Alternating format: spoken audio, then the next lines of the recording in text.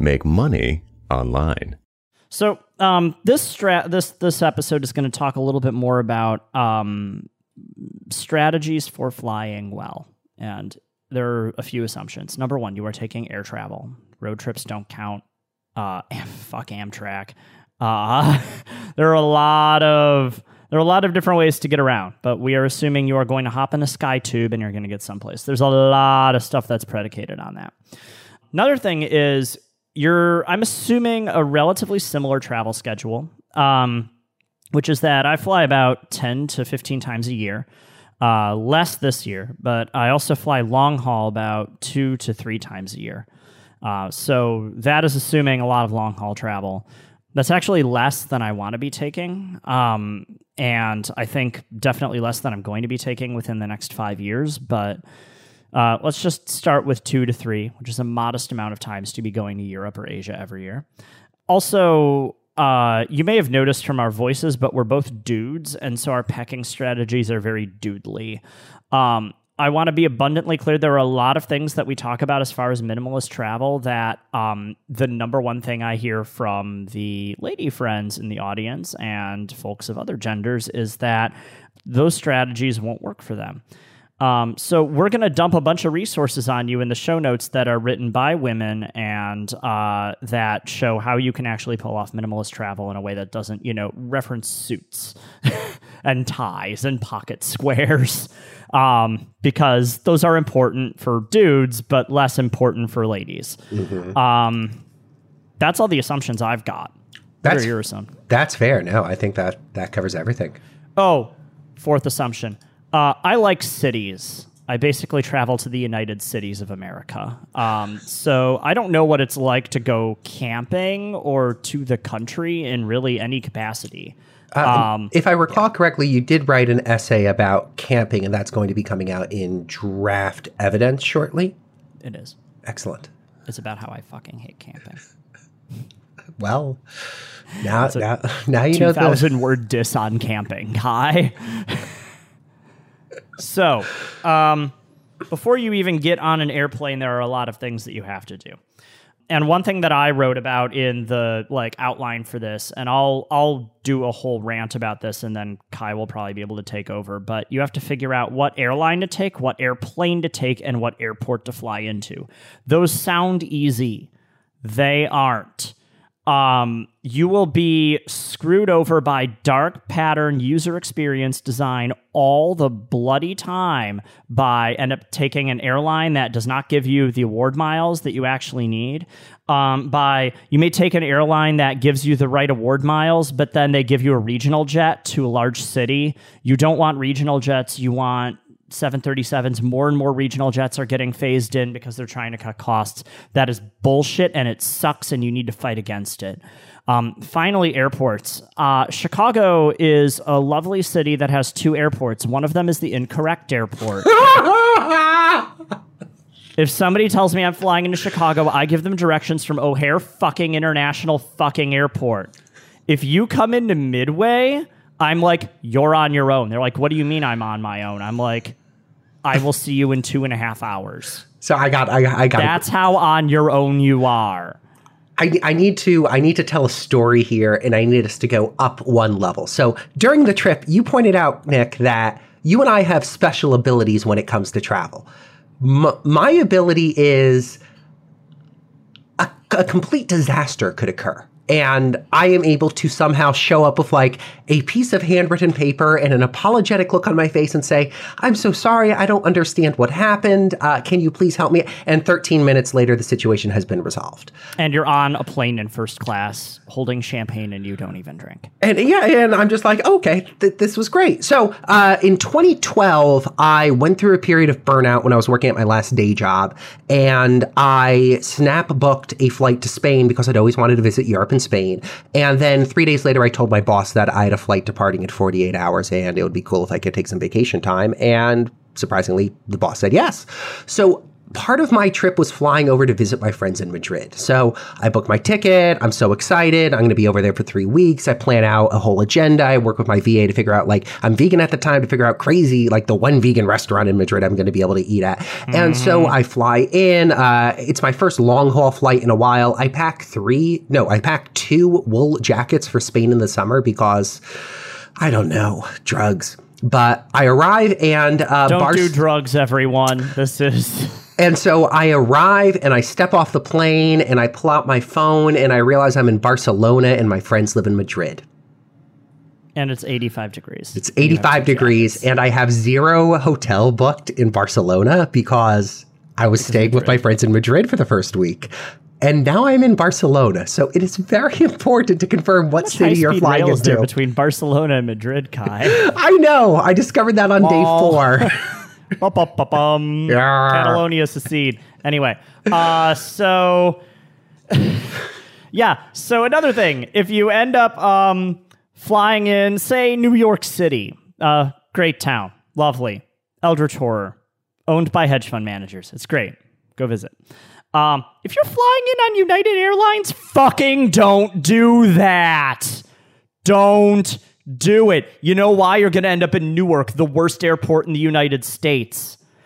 If you are putting in an investment, let's say, so one thing that I recommend for a lot of people, pick a large carrier that's boring, where the men drink rye at lunch, and put in as many flights as you possibly can on that particular carrier. It's probably the flag carrier for your country.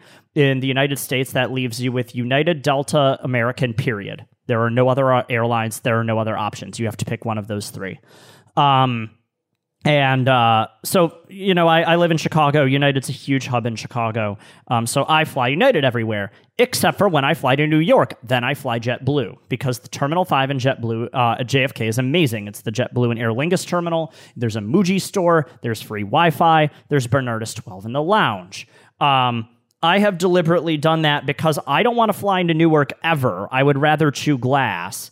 And I want to have a decent experience in the airport. That trumps getting the extra 2,000 miles on United that I'd be doing flying back and forth from New York. So you need to recognize, like, what you're balancing in all of that and what kind of benefits you're getting. Also, fucking all of the O'Hare to Newark flights are regional jets. No. Don't fly an RJ unless you have to. Don't fly a economy airline unless you have to. You're going to get burned on it. Everybody does, and you think that you're going to be an optimist. Again, the men have to be drinking rye at lunch. Yeah, the one time I've ever flown an economy airline, it was actually from Eugene to Hawaii. We had a $150 round trip, I think, through our economy airline, and it even wasn't worth it at that point. A friend commented to me halfway through the flight, I thought the plane was going to come apart around us. Every aspect of the experience is dumpy, right? Like, the terminals they fly into are bad. The security is bad. The flight attendants are bad. Every aspect of it is bad. And like, the honest truth of it is, you're going to end up paying the same amount because they upcharge you at every single instance, unless you are describing Kai and Nick's ideal vacation where we just fly somewhere with what's in our pockets right now. They're going to charge you for bag number 1. They're going to charge you for a water on the flight. They're going to charge you for anything. Like recently I flew a budget airline domestically. And by the time, and at first I was like, oh, it's half the price of, flying United. Sure, I'll do that. I like saving money.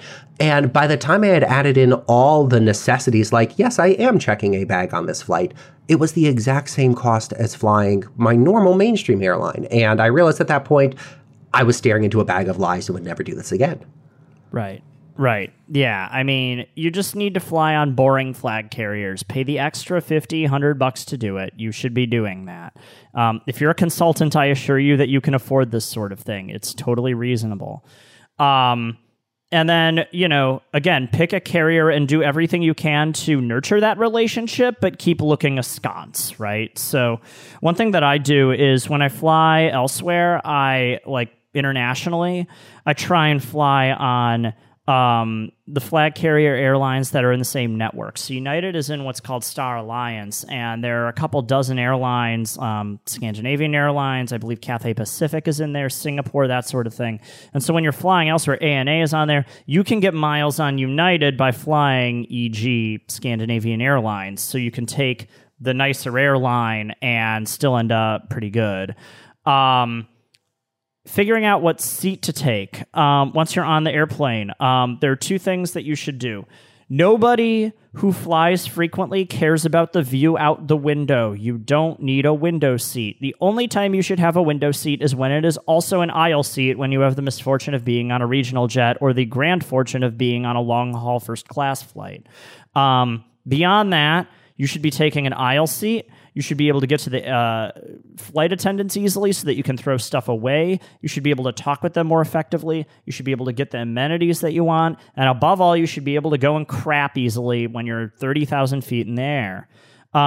Figuring out what row to do your aisle seat on, go to seatguru.com and do what you can there. When you check in, try and seek out better seats. Try and seek out better options. Try and seek out cheaper upgrades. Show up early to the airport if you at all possibly can so that you can try and get on the standby list to get business class, especially for long-haul flights. I did this. I showed up at Schiphol 3 hours early. They offered to upgrade me to first class for $41 from Amsterdam to O'Hare. I had an 8-course meal in the sky. I got very lucky. We are very jealous of Nick. Do what you can to pamper. I'm sorry? We are very jealous of Nick. I mean, it was luck. You won the lottery. I won the lottery. I mean, I've had a pretty bad flying year before that, so I deserve to win the flying lottery. Yes. Do all of those things. I think we just spent 15 minutes talking about taking the plane. I think we need to blaze through. This is going to be pretty surface but broad overview. One small travel hack that I very much enjoy and that I try to do whenever possible. A flight attendant told me about this. Show up with a bag of chocolates. Like, go to your local Dairy Mart, 7-Eleven convenience store, or Albertsons, Safeway, whatever, Kroger. Buy a bag of chocolates, like party size, and as soon as you see the first flight attendant on your flight, just say, "Thank you so much. I brought this for you." It's an insider thing that flight attendants do for other flight attendants, and they'll immediately say, "Are you in the industry?" And you just go, "No, I just thought it'd be a nice thing." The first time I did this on a domestic flight, I think it was back from Philadelphia, they comped me 2 drinks. And they just were like, "Do you want a gin and tonic?" And I'm like, "Sure." And they gave me a gin and tonic. And like, it shows gratitude because these people are schlepping their asses off while you're sitting around trying to, arrive somewhere on a plane. So it's a nice thing to do, and it could pay off in unexpected ways. If they need to bump somebody like up a bit or swap around seats, you're probably not going to be the guy who ends up with a shitty seat. Let's talk packing. Never check your luggage if you can avoid it, which means you need to have one piece of luggage that is the absolute international dimension maximum for flights. This means you need to be getting a slightly smaller carry-on than what is legally allowable in the United States and Canada. You should be carrying that and a backpack, and that's it. Additional hack. Pay to get in groups 1 or 2 or get priority boarding. It's usually about $30 per flight. That allows you to avoid getting gate checked on short flights, especially RJs. It's insanely valuable. Get premier access. Show up to your gate about 15 minutes before boarding. The reason that is important is so that you can keep an eye on your luggage, save time so you're not waiting at that luggage carousel. I've waited an hour at a luggage carousel before. It's horrible. You want to be enjoying your trip, and you want to not have to deal with any variables in like connecting your flight or whatever have you. So when I flew ORD LHR ARN recently, I flew to Heathrow, had to check through I had to go through customs, get my luggage, check through security. My not having to check luggage it saved me about an hour and allowed me to make my connection. Like, the only reason I ever check my luggage is when I'm bringing a ton of booze home from somewhere. And you should be doing roughly the same thing. Mm-hmm. Nah, I agree with that. I'm recently a convert to always carry it on and never check. And it's been very, very nice. So, you may be thinking 1 international size carry-on and 1 backpack equals I can't go on a plane because I carry a dead body and 25 sacks of grain onto an airplane. Here's how you pack lightly. there are a lot of things that I do to save space on when I'm packing. And so Kai and I have materially a similar essentials list. I actually bring 1 pair of pants, 2 shirts, 4 or 5 undershirts, 1 jacket, a raincoat if I'm going someplace rainy, 7 pairs of underwear, 3 pairs of socks because I use Smart Wool and you can wear them multiple times. I put them in packing cubes so that they can pack down really easily. I bring a DOP kit. On long haul flights, I also bring on my carry-on sleep mask, earplugs, pajamas, travel adapters, travel pillow, flat pack backpack, so it packs down, and actually it's just like a nylon sack that I bring around instead of my giant backpack. And lotion because long haul flights are insanely dry and you will absolutely need it. I also bring a folding hanger to accommodate my shirts because there are a lot of times I go to Airbnbs and for some reason they don't have hangers or whatever have you, or the hangers are crappy. And then I bring no rinse detergent and I hand wash everything in a sink. So I reuse my stuff. No matter how long a flight I do, if I'm traveling for 3 weeks, I'm still bringing only 6 or 7 pairs of underwear and I'm hand washing them every so often and just hanging them around my Airbnb. And that allows me to repeat stuff. I minimize shoes because they take up an insane amount of space. I minimize suits and jackets, and I try and wear them on the plane. Planes can get cold. Planes can get hot. You need to be able to accommodate wearing either a hoodie on your freezing airplane so that you can fall asleep easily, or taking off a bunch of stuff and wearing a blanket. All of the stuff that the airline provides you is dog shit, even on first class. You end up getting pajamas. Yeah, you end up getting pajamas that are sandpaper, even on first class. I know this sounds terribly spoiled. They are no substitute for the pajamas that you are familiar with and you wear possibly every day. International travel, I also bring a SIM card that's called, it's basically a sticker that connects on my SIM and it works in any country for a flat rate data plan. It's called No Roaming, KNOW roaming. I use Muji containers for my toiletries because they're stackable. Basically beyond that, for things like sleep mask and travel adapters and stuff like that, I go to the Wirecutter and I just buy their recommendations and they've never steered me astray. I do the same thing for packing cubes. When you're traveling, often you are plugging your phone into jacks that you don't know what they're actually going to do to your phone. And so I use a little device that's called a sync stop, and it's like a dongle that connects between your phone and a jack. And so if you've ever plugged your phone into the USB port on like a long haul flight and it asks to share your photos because it's thinking that you want to play your family videos on your seat back, that keeps that from happening. So at the very least, it's insanely convenient, but also it could potentially be a security risk if you plug in like somebody random's laptop at a coffee shop or something, and you need to be charging your phone in a really fast way. So, you know, do things that can be worn multiple times. I wear Uniqlo shirts, Smart Wool socks, ex officio underwear. They're fast dry, and make sure that you're able to flat pack everything as much as humanly possible. There's very little air left in my luggage, and I've never had a problem with it. It's worked out really, really well for me. Mm-hmm. Is there anything you want to add on packing stuff? Packing stuff. A huge realization I had recently was that it's always going to be easier to deal with the pain of buying something while you're on vacation than schlepping around something you don't actually need. So I try to underpack as much as possible. On our recent trip to Philadelphia together, Nick and I went to the Uniqlo store because I was like, I am out of shirts. Can we buy shirts? And so I bought 2 overshirts and 3 undershirts, and then I was set. Like, it's always going, no matter where you are, it's going to be easier to buy clothing than you expect. And honestly, I've been on the reverse where I'm like, okay, I better bring like 5 pairs of pants and 3 jackets and every single sock I own. And then I'm just lugging around this huge suitcase that I can't get to close. I'd much rather underpack and say, oh, I need an extra shirt for dinner. Okay, I'm going to go spend $30 and buy a shirt. Done.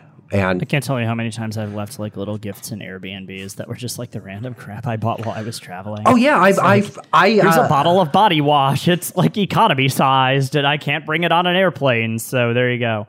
Oh, additional packing life hack. reduce as many liquids as humanly possible so you can go through easier. I don't have a War on Liquids bag, but I do have bar shampoo. I use JR Liggett's, which is amazing. Bar soap. I have shave soap. The only liquid that I bring through anymore is either my laundry detergent liquid, which you can probably get powder and get away with it, and lotion if it's a long haul flight, and toothpaste. Toothpaste is the big one. And I've heard there's powder toothpaste, which I don't trust, but like you can go liquid free when you're traveling. I bring a giant bottle that's empty and I just fill it with water right after I get through security. It's super, super, super easy. So I didn't even bring any toothpaste on. My toiletries were incredibly low on this trip. I didn't bring any toothpaste with me. And the first thing I did was notice there was a pharmacy across the street from my first Airbnb, walk in, not able to speak any English, figure out what the toothpaste was because it had a photo of somebody smiling on it, buy it, and boom, I had toothpaste. And I left that. And it was easier than expected. So I think like your strategy is great, but there's also the alternative strategy of like, well, fly liquid free. And first thing you do is you hit up the local supermarket and you buy shampoo, conditioner, soap, toothpaste, and then you leave it when you're done. And great. It's that easy.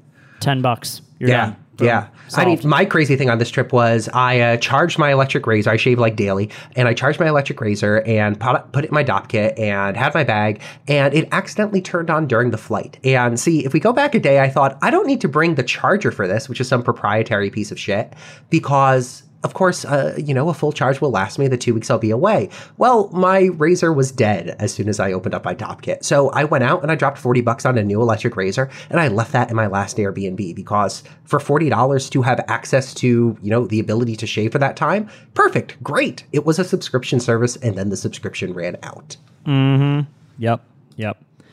As far as luggage is concerned, Kai and I differ severely on what suitcase. In my defense, I went to the Wirecutter and said, what does the Wirecutter recommend? And then made the mistake of buying their runner-up. I bought the Travel Pro Crew 1022. I should have brought the Travel Pro Platinum Magna too. Y'all are consultants. You want the upgrade pick. And I have two friends for you. Their names are Briggs and Riley. And yeah, that's pretty much it. You get a nice Briggs & Riley international sized roller suitcase, and not the Travel Pro garbage where all the zippers are going to break and the Cordura is going to rip. And it's what model, what collection do you recommend for Briggs & Riley? What up? But give me your specific pick for Briggs & Riley. What model? Oh God, I forget what it is. I bought it from the Wirecutter. Just go on the Wirecutter. But yeah, so when you're actually traveling, before you travel, screenshot and print out copies of the following: all of the places you're staying, your Airbnb listings, your hotel listings, all of your tickets, plane, train, automobile, all of your rental car receipts, all of your airline tickets. Get physical paper copies of them and shred them as you go along the trip. Store copies of your essential documents on Dropbox. I keep a emergency USB in my fifth pocket of my jeans at all times when I'm traveling, and that contains all of my personal documents and all of my health insurance in an unencrypted folder, and the keys to the Corolla, my 1Password vault, in an encrypted folder that only Aaron knows the password to.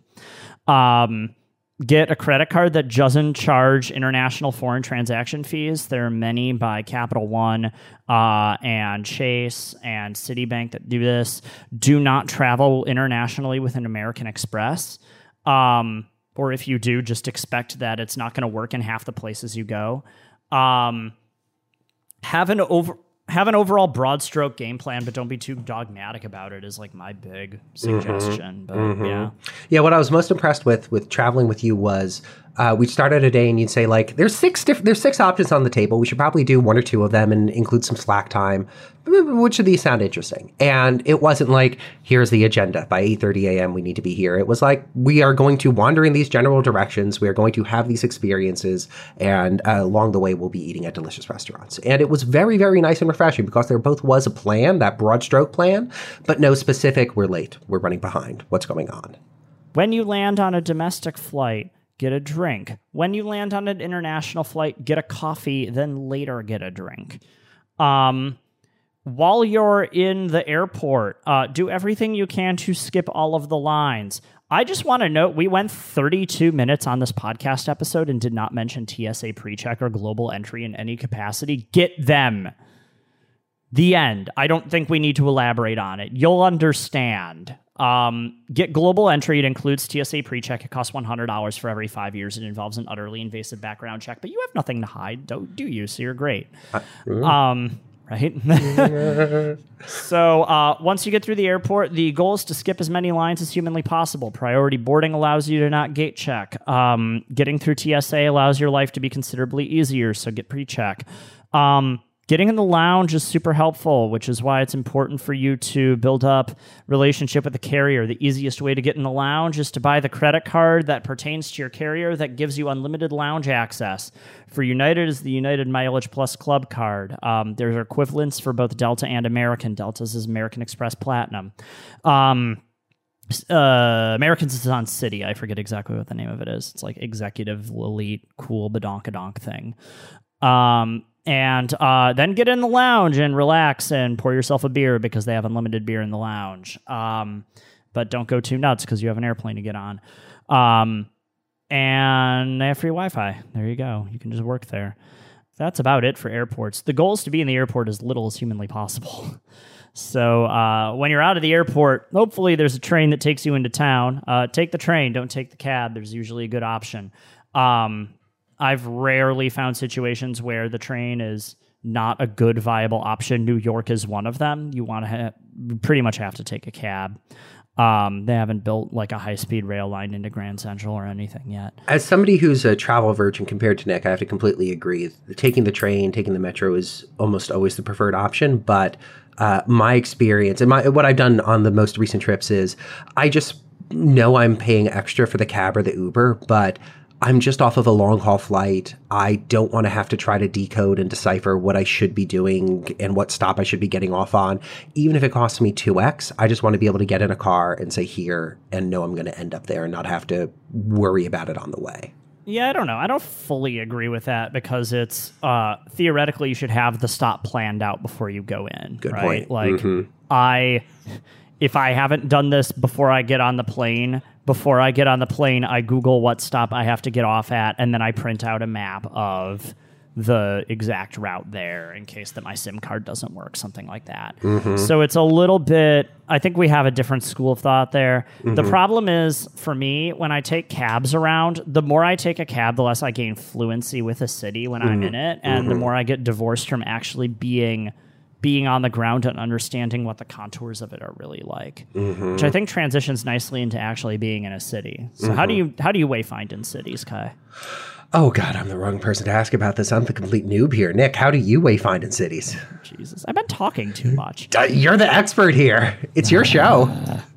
It's your show too, man. I know. But anyway, so my number one thing I do when I'm in cities, I walk as much as possible. I bike whenever I can. I take city bike share whenever I can. I take the train whenever possible. I avoid cabs whenever humanly possible. I only do them for when I'm insanely time crunched or when the place I'm trying to go is insanely remote and far removed from transit. And that's usually the airport. So it's never really a huge issue for me.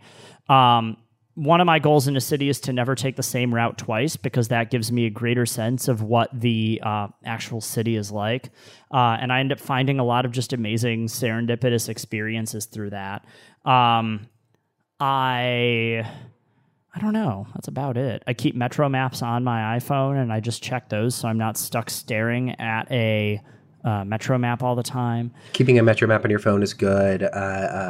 We talked a little bit about data, but mostly in the context, I think, of the no roaming SIM card attachment that you got. Is that right? Yeah, I mean, having an iPhone is the way I am able to navigate a city. Same.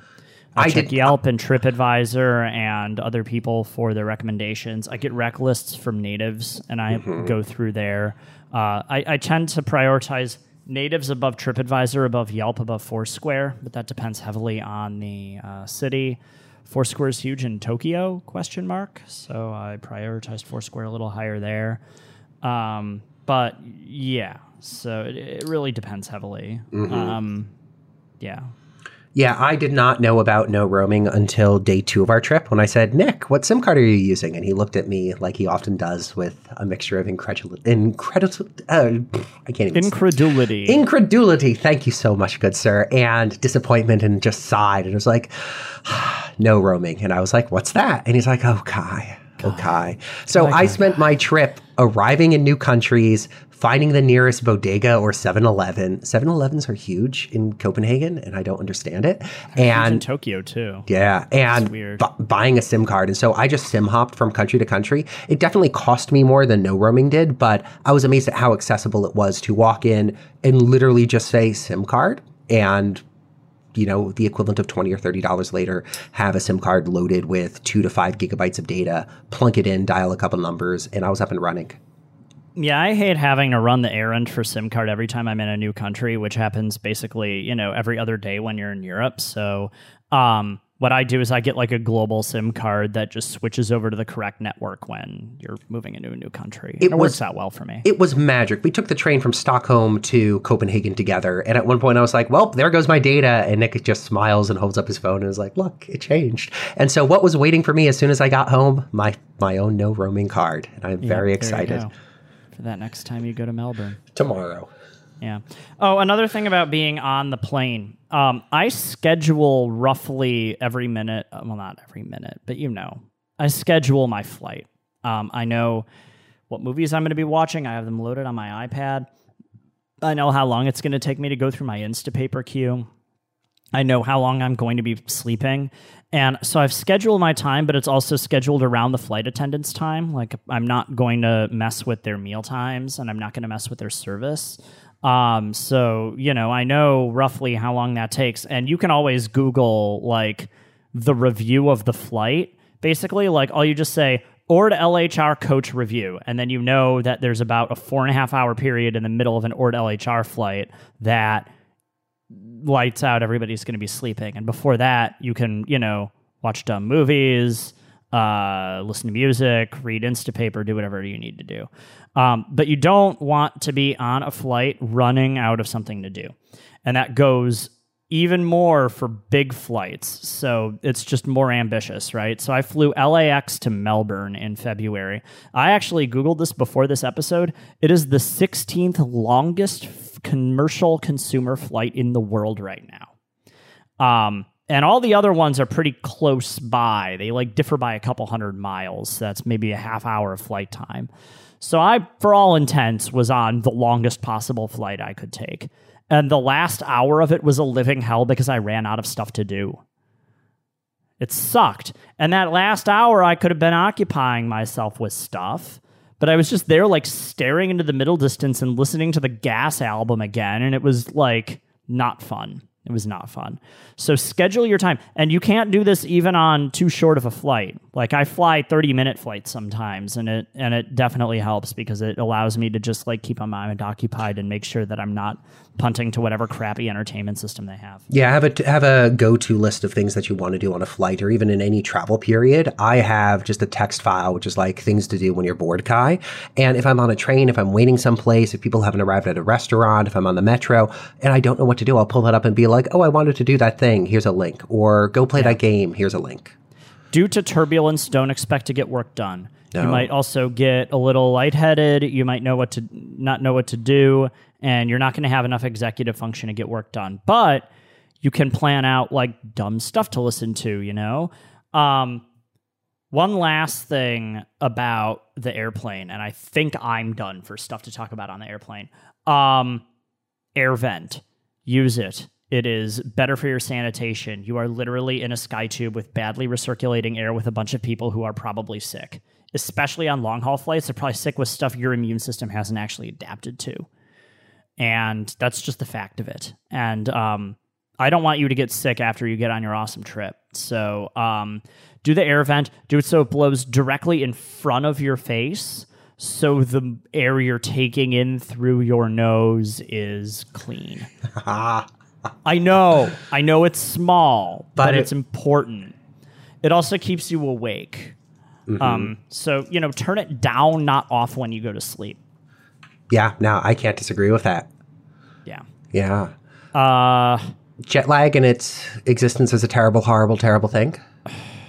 Jet lag. So my number one recommendation for jet lag, I strongly recommend getting upgraded to first class on KLM for $41. Thank you. In the absence of that. Thank you. And episode end. No, in the absence of that, invest in a sleep mask, take a melatonin right before you're going to go to sleep, rework your meal times because jet lag fucks up your meal times, drink coffee, not Red Bull, because that sort of uppers actually doesn't help your ability to sleep when you need to. Always drink coffee.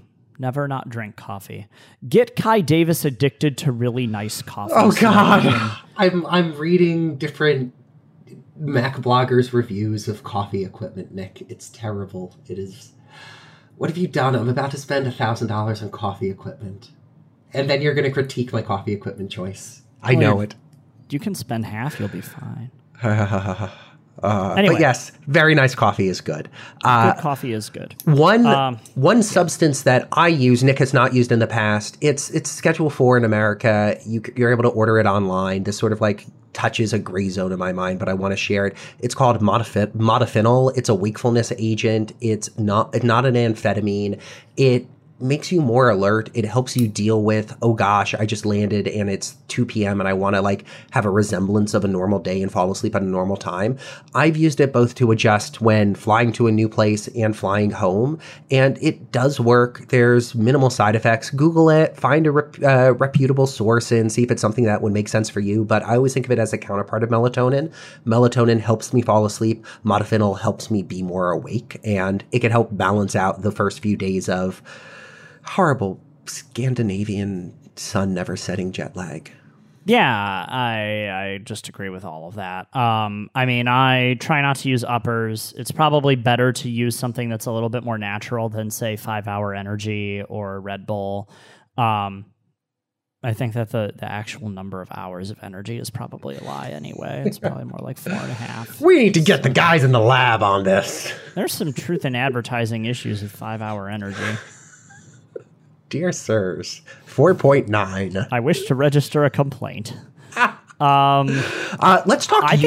I'm sorry. Let's talk uniforms, and let's talk. You at the start of the episode, you said, okay, so there might be some exceptions or objections from female listeners or non-male listeners. Let's tackle that before we end the episode.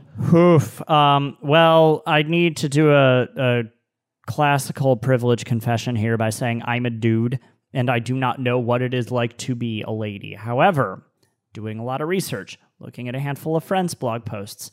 A few years ago, one of my colleagues named Timony West, she wrote a blog post about what she wears every day. And it's literally what she wears every day, not just in travel.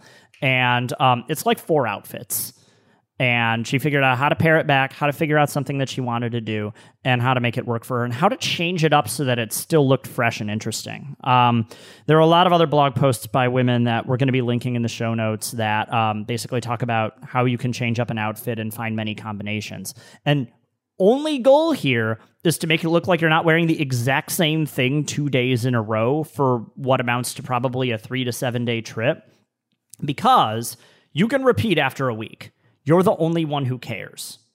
And I know that sounds terrible, but you can go normcore and probably very few people will be critiquing your outfit, especially when you're traveling. I'm 100% normcore. The bar when you're traveling is a bad t-shirt and a fanny pack and flip-flops and you signifying as if you're an American asshole. You can clear that bar very, very easily by wearing, say, a nice button-down shirt. Or Vibram's you've automatically rocketed into the 99 percentile of dressing when you're traveling.